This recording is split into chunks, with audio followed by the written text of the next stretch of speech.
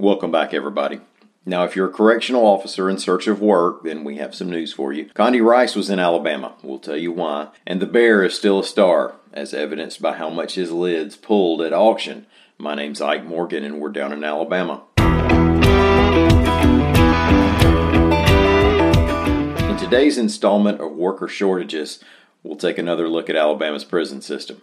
During and after the investigation, an order sent down from the U.S. Department of Justice for Alabama to clean up its prison system, one of the issues raised involved staffing. There is also an earlier court order from a mental health lawsuit for the state to boost staffing at the prisons. Well, the Associated Press is reporting that during the COVID pandemic, the system has managed to see its correctional staff not grow, but shrink by 4%. Now, Alabama is certainly not the only state that lost correctional staff during the past couple years, but all those other states didn't go in with a 50% vacancy rate and the DOJ breathing down their necks. The state's facing the same issues as many others in this current labor market, and some former correctional officers have pointed to unsafe conditions inside the prisons and the chronic understaffing as being big-time stressors and reasons they've left. The system has tried a recruiting campaign, it's created new security positions, and it's put in pay raises, and it continues to be a struggle right now.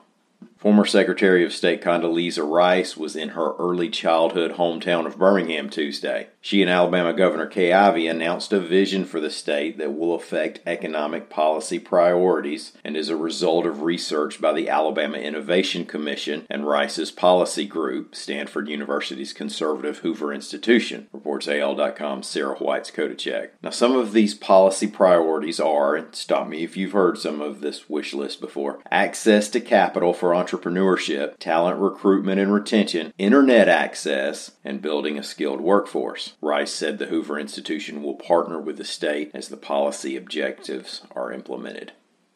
2 of Bear Bryant's hats that were up for auction have been sold, and they each fetched a whole lot more than the original cost of the '72 Cadillac they were found in, reports AL.com's Lita Gore. Leland's Auction House is where they were up for auction. The 2 hats were reportedly found by someone who bought the Bears caddy after he passed away. Of course, one of them was a black and white houndstooth Trilby-style hat, as we're all familiar with. That hat sold for $28,731. The other was a baseball cap. It had the white mesh back and crimson bill and front panel. Across the front panel were 3 horizontal bars with a white A stitched over them. On the hat band inside is written, "I ain't nothing but a winner." That's bold right there. Stitch that on your golf bag. That ball cap sold for $25,121, and the Bear folks is still in demand. Thank y'all for listening. We will be back here again tomorrow. Until then, stop by and see us anytime you want to. We'll be on the internet at AL.com.